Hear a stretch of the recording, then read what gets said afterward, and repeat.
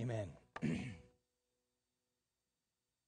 Well, once again, our attention turns to the subject of trusting in God. If you've been with us over the last couple months, we've been learning all the reasons why we can trust Him, and there are many reasons why we can.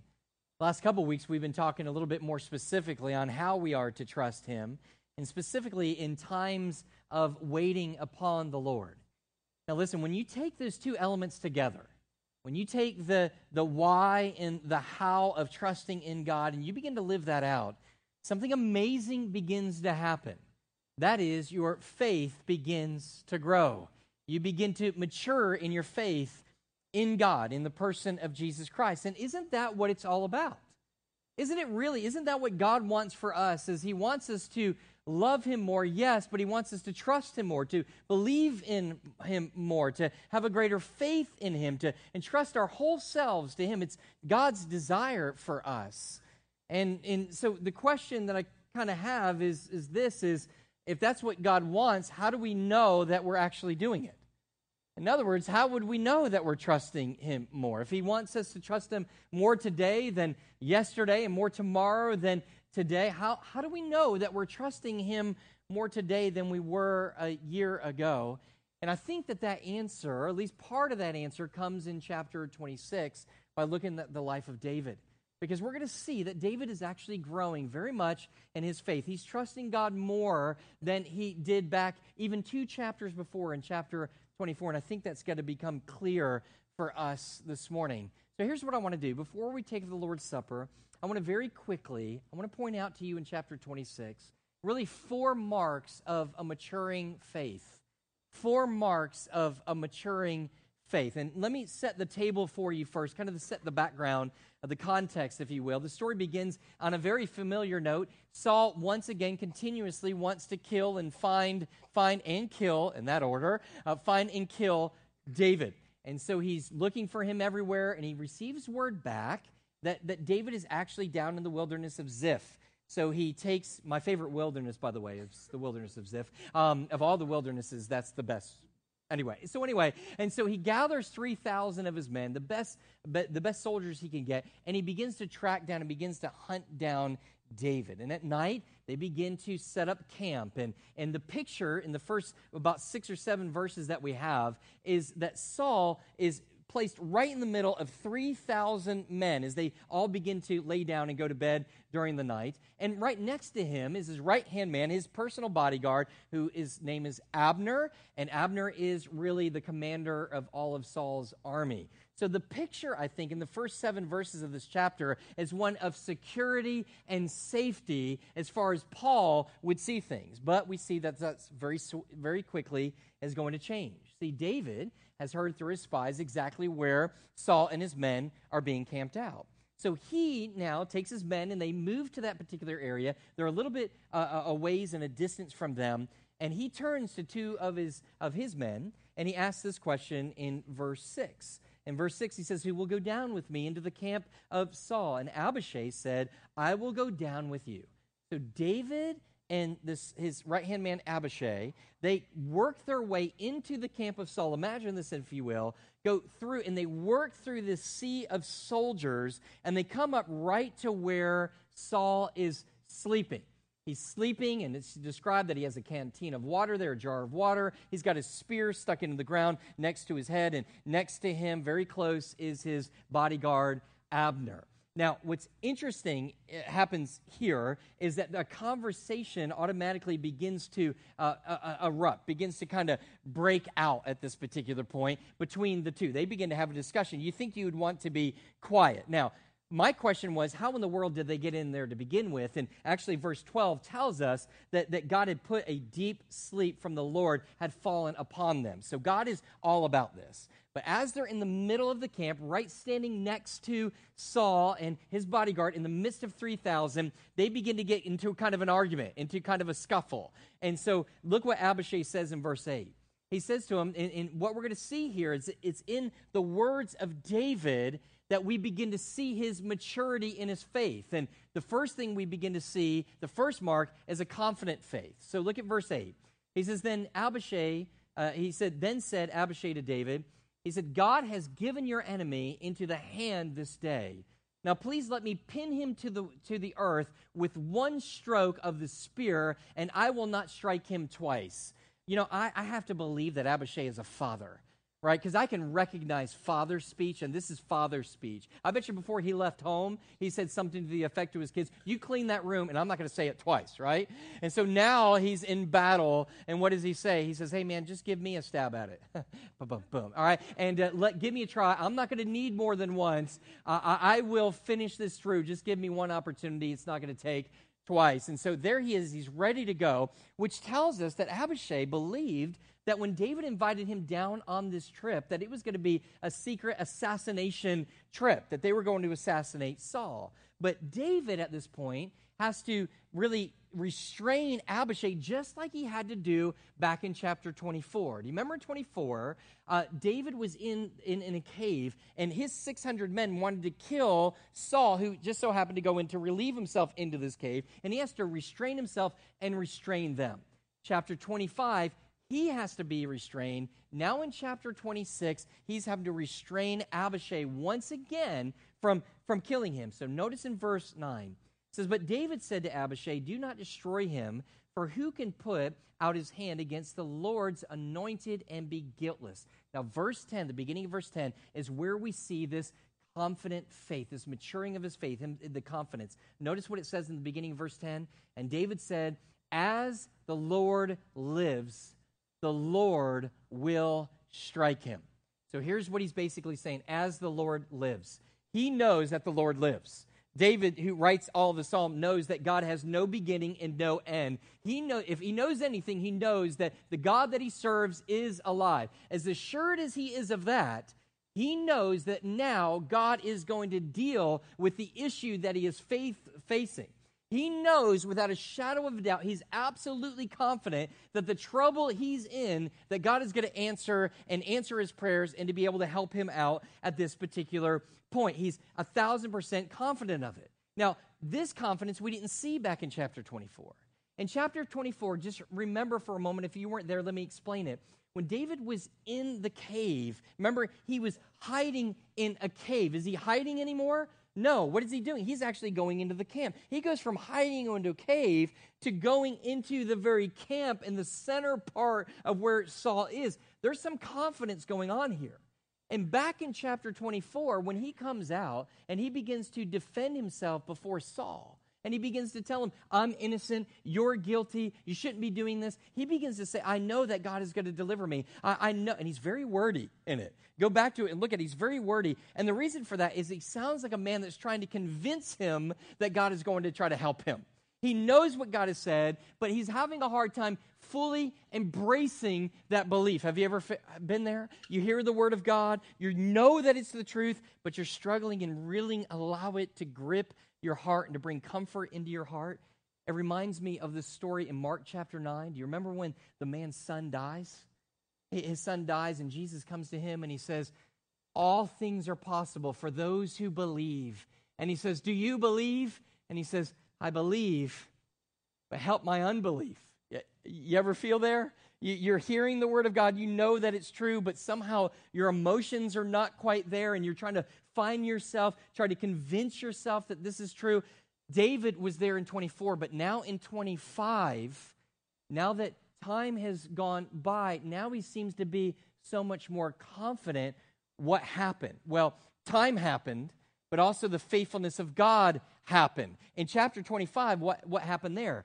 Same exact problem, just follow with me.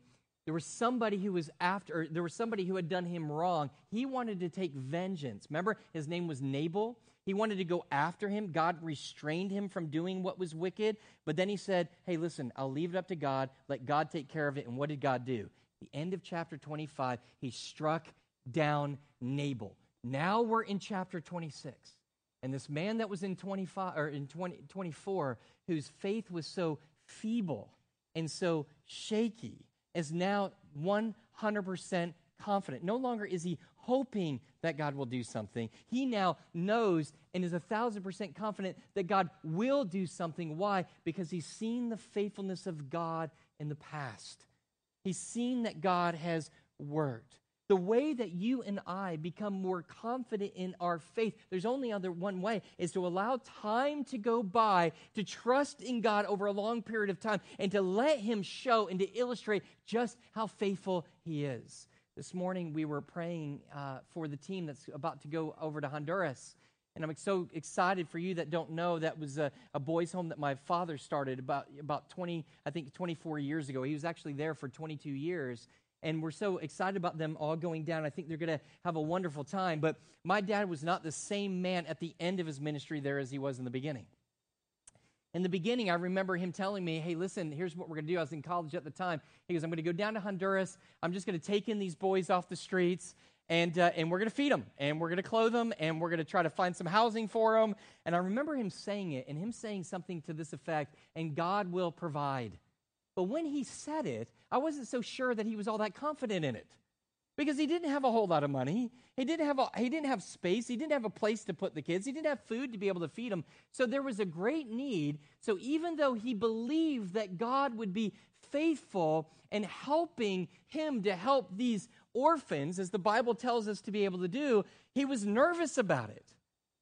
Fast forward about 20 years later, and the same man was completely and radically different. He wasn't the same man. And it wasn't because later in life things got easier.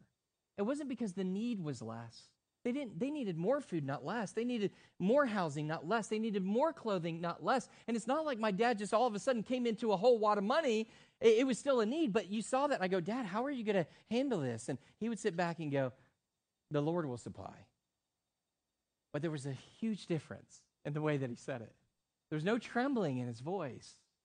There was no, I think so. There's no shakiness. I know that God will. I believe, but help my unbelief. He was 1,000% sure that God was going to help him. Why? Because of the time that has passed by of his depending upon God and God proving himself to be faithful every way along the way. Does that make sense? Now, let me suggest something. I hope this is encouraging to you. God still responds to feeble faith. Isn't that a wonderful thing? God responds to feeble, shaky faith, and it's a good thing he does, because that's most of my faith. It's pretty shaky. Let me explain. When the Bible says, in the word faith movement, people are saying if you just have to have enough faith, if you just have enough faith, if you have whole big honking wad of faith, then God will do what it is that you ask him to do. I am so glad that that is false doctrine and not the reality of what the Bible teaches us. Because the Bible says that if you have but the faith the size of a mustard seed, then he goes, even for you, he goes, you could say to this mountain, move, and it will ultimately move. The point is not in how big of a faith or how great my faith is, it's where that faith is placed.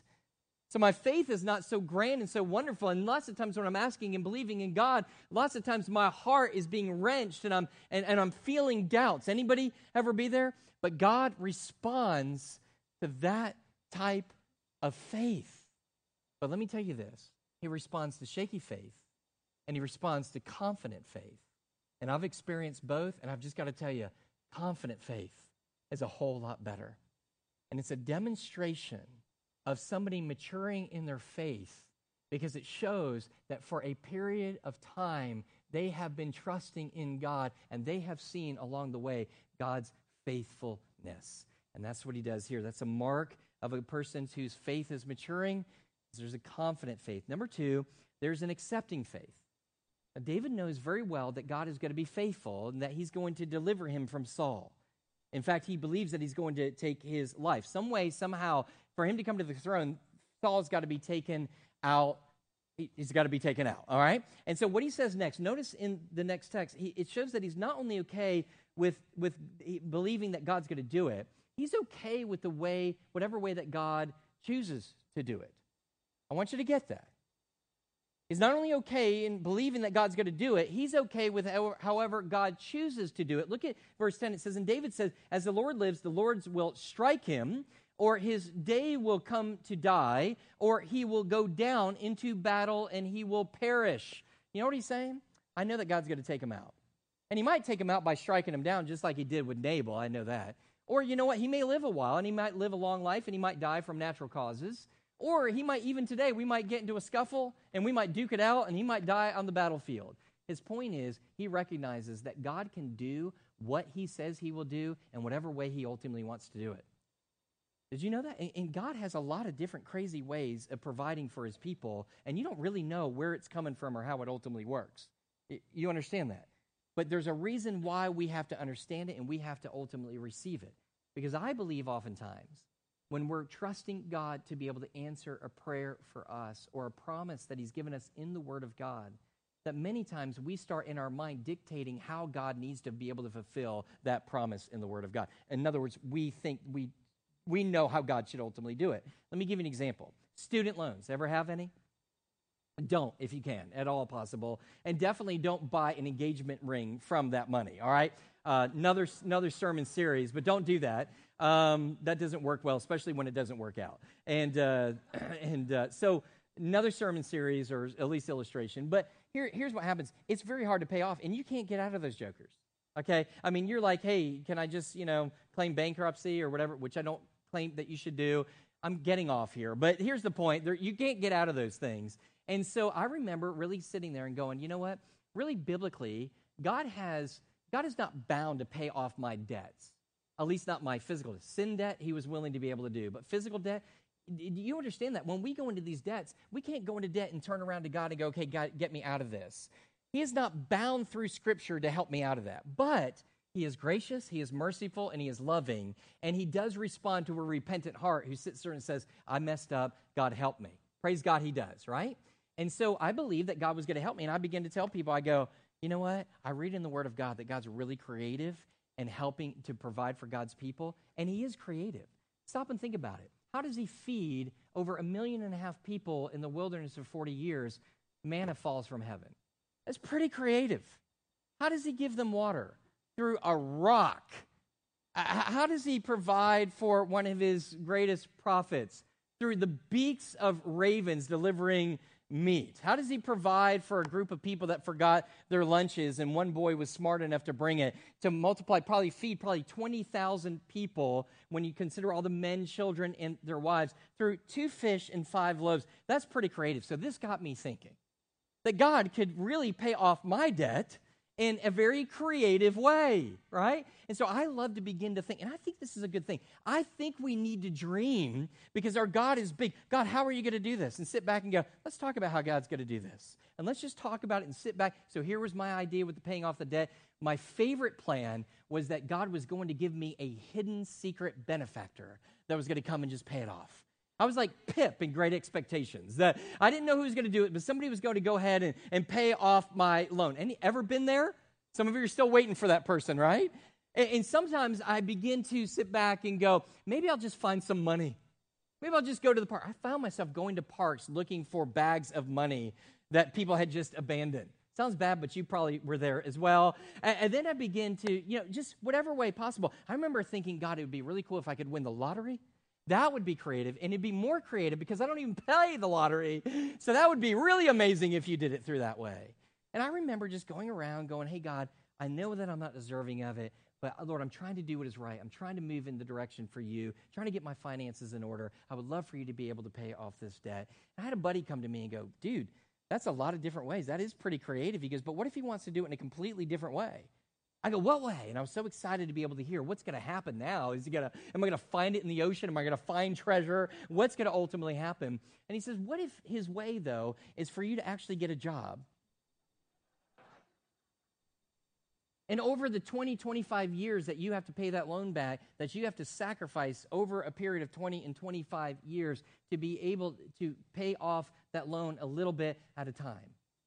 And I remember sitting there going, I like my ways much better than your ways. This is not whatever. And here's kind of the point. Those debts are paid off, I praise God. And I got to tell you, it's not really in the first 3 ways. It was more in the latter way of God giving a job and providing and to be able to pay those things off over a long period of time. But I got to tell you something. If we're not careful, God will come and provide for us and answer prayers for us and be faithful to us.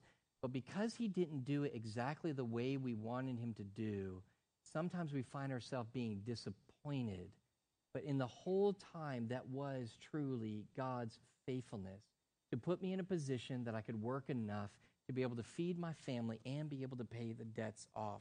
Maturity in God sits there and says, I believe and are confident that you will do what you will do, but I also am accepting to however it is that you choose to be able to do it. Amen?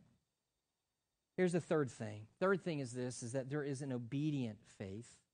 An obedient faith. This is another mark of that. And this is very quick. I'm going to go through this point very quickly, but I want to make sure that we understand it. Maturity is not that we're just confident, not only that we're just open and accepting to however God wants to do it, but we understand that during the time of waiting, there is something for us to do. David still doesn't know how providentially God is going to be able to meet this need or when he's going to meet this need, but you and I need to understand in a time of waiting, it doesn't mean inactivity. It doesn't mean, hey, just sit back and wait on the Lord and do nothing and just cross your hands. You know what we do during that time? We remain obedient to what we know that God has already commanded us to be able to do. This is what David does. Twice he brings this up. In the midst of his waiting, he says in verse 9, do not destroy him, for who can put out his hand against the Lord's anointed and be guiltless? Verse 11 again, the Lord forbid that I should put out my hand against the Lord's anointed. David Platt says it well. He says it this way, when you find yourself in a time of waiting and you don't know what to do what you know to do. You may not know exactly how God's going to do what he's going to do and provide for you in your life. It's a mystery. You don't understand how all that works. But what is not a mystery is God's specific will for your life that is laid out in the Word of God. When a man is struggling in his marriage, he hates the advice that I give to him. When he sits there and says, I'm waiting for God to move in my marriage, I'm waiting on God to heal my marriage, and I sit there and I pray, and I go, God, we're believing God in this, we're going to pray, I believe that this is what God would have for you. But brother, during that time of waiting, there's something that I want you to do. He says, what? I said, be faithful to your wife. Love her. Christ loved the church and gave his life for her. Serve her. Care for her. And you know how hard this advice is when I know that this woman is unfaithful to him, is unloving to him, abuses him, and vice versa. So what do you do during the times of waiting? You sit there and you find yourself, the maturity, a demonstration of maturity is that in times of waiting and difficult, you remain in focus on the obedience to what you know that God tells you to do through his word. Does that make sense? Fourth thing. This is a hard point, and I probably shouldn't even have added this in the message. I think it's there. I just don't know if I got it completely right. Now some of you have woken up from your nap, and you're like, I will let you know. And so here's number four. This happens afterwards. David, here's the fourth mark, I think, of a mature faith, and that is a painful faith. Well, I don't like that point. Well, I don't either, but let's look at it. You must have gotten it wrong. A painful faith. David and Abishai at this particular point leave Saul, and they take the spear and the water jug with them. And they go out, and they go onto like another hill, another area far from him, a place that they feel protected. And David begins to talk smack. You know what that is? He begins to get up, and he's yelling out to Abner. He's like, what's up, punk? Yo-ho! What's up now? And he begins to just kind of I'm trying to wake you up. So he's over there, and he says, hey, what's up? I was right in the middle of all of this stuff. I was right in Abner. You're supposed to be protecting him. Your men are supposed to be protecting the king. There was somebody who went in who meant harm to the king, and the evidence of that is the spear in my hand and the jug. You and your men ought to be killed. So he tells them all of this. In the midst of all of this stuff and this banter back and forth, Saul recognizes the voice of David. And you got to love Saul, right? I mean, this guy is as manipulative as it finally comes. He says, is this your voice, my son David? We've heard this before, Saul. Thank you very much for the sweet, kind words. But I know you're going to kill me if you get the opportunity to be able to do so. And so he said, David begins the same way as he did back in chapter 24. Back in chapter 24, he starts saying the same defense. Verse 18, why does my Lord pursue after his servant? For what have I done? What evil is on my hands? It sounds just like 24, does it not, for you that were there? He's just basically saying, hey man, I didn't do anything. Why are you after me? But then there's a change that we see the maturity in. he begins to describe his pain, and his pain is different than it was formerly in chapter 24, or at least the pain that he's being caused. Look, if you will, in verse 19.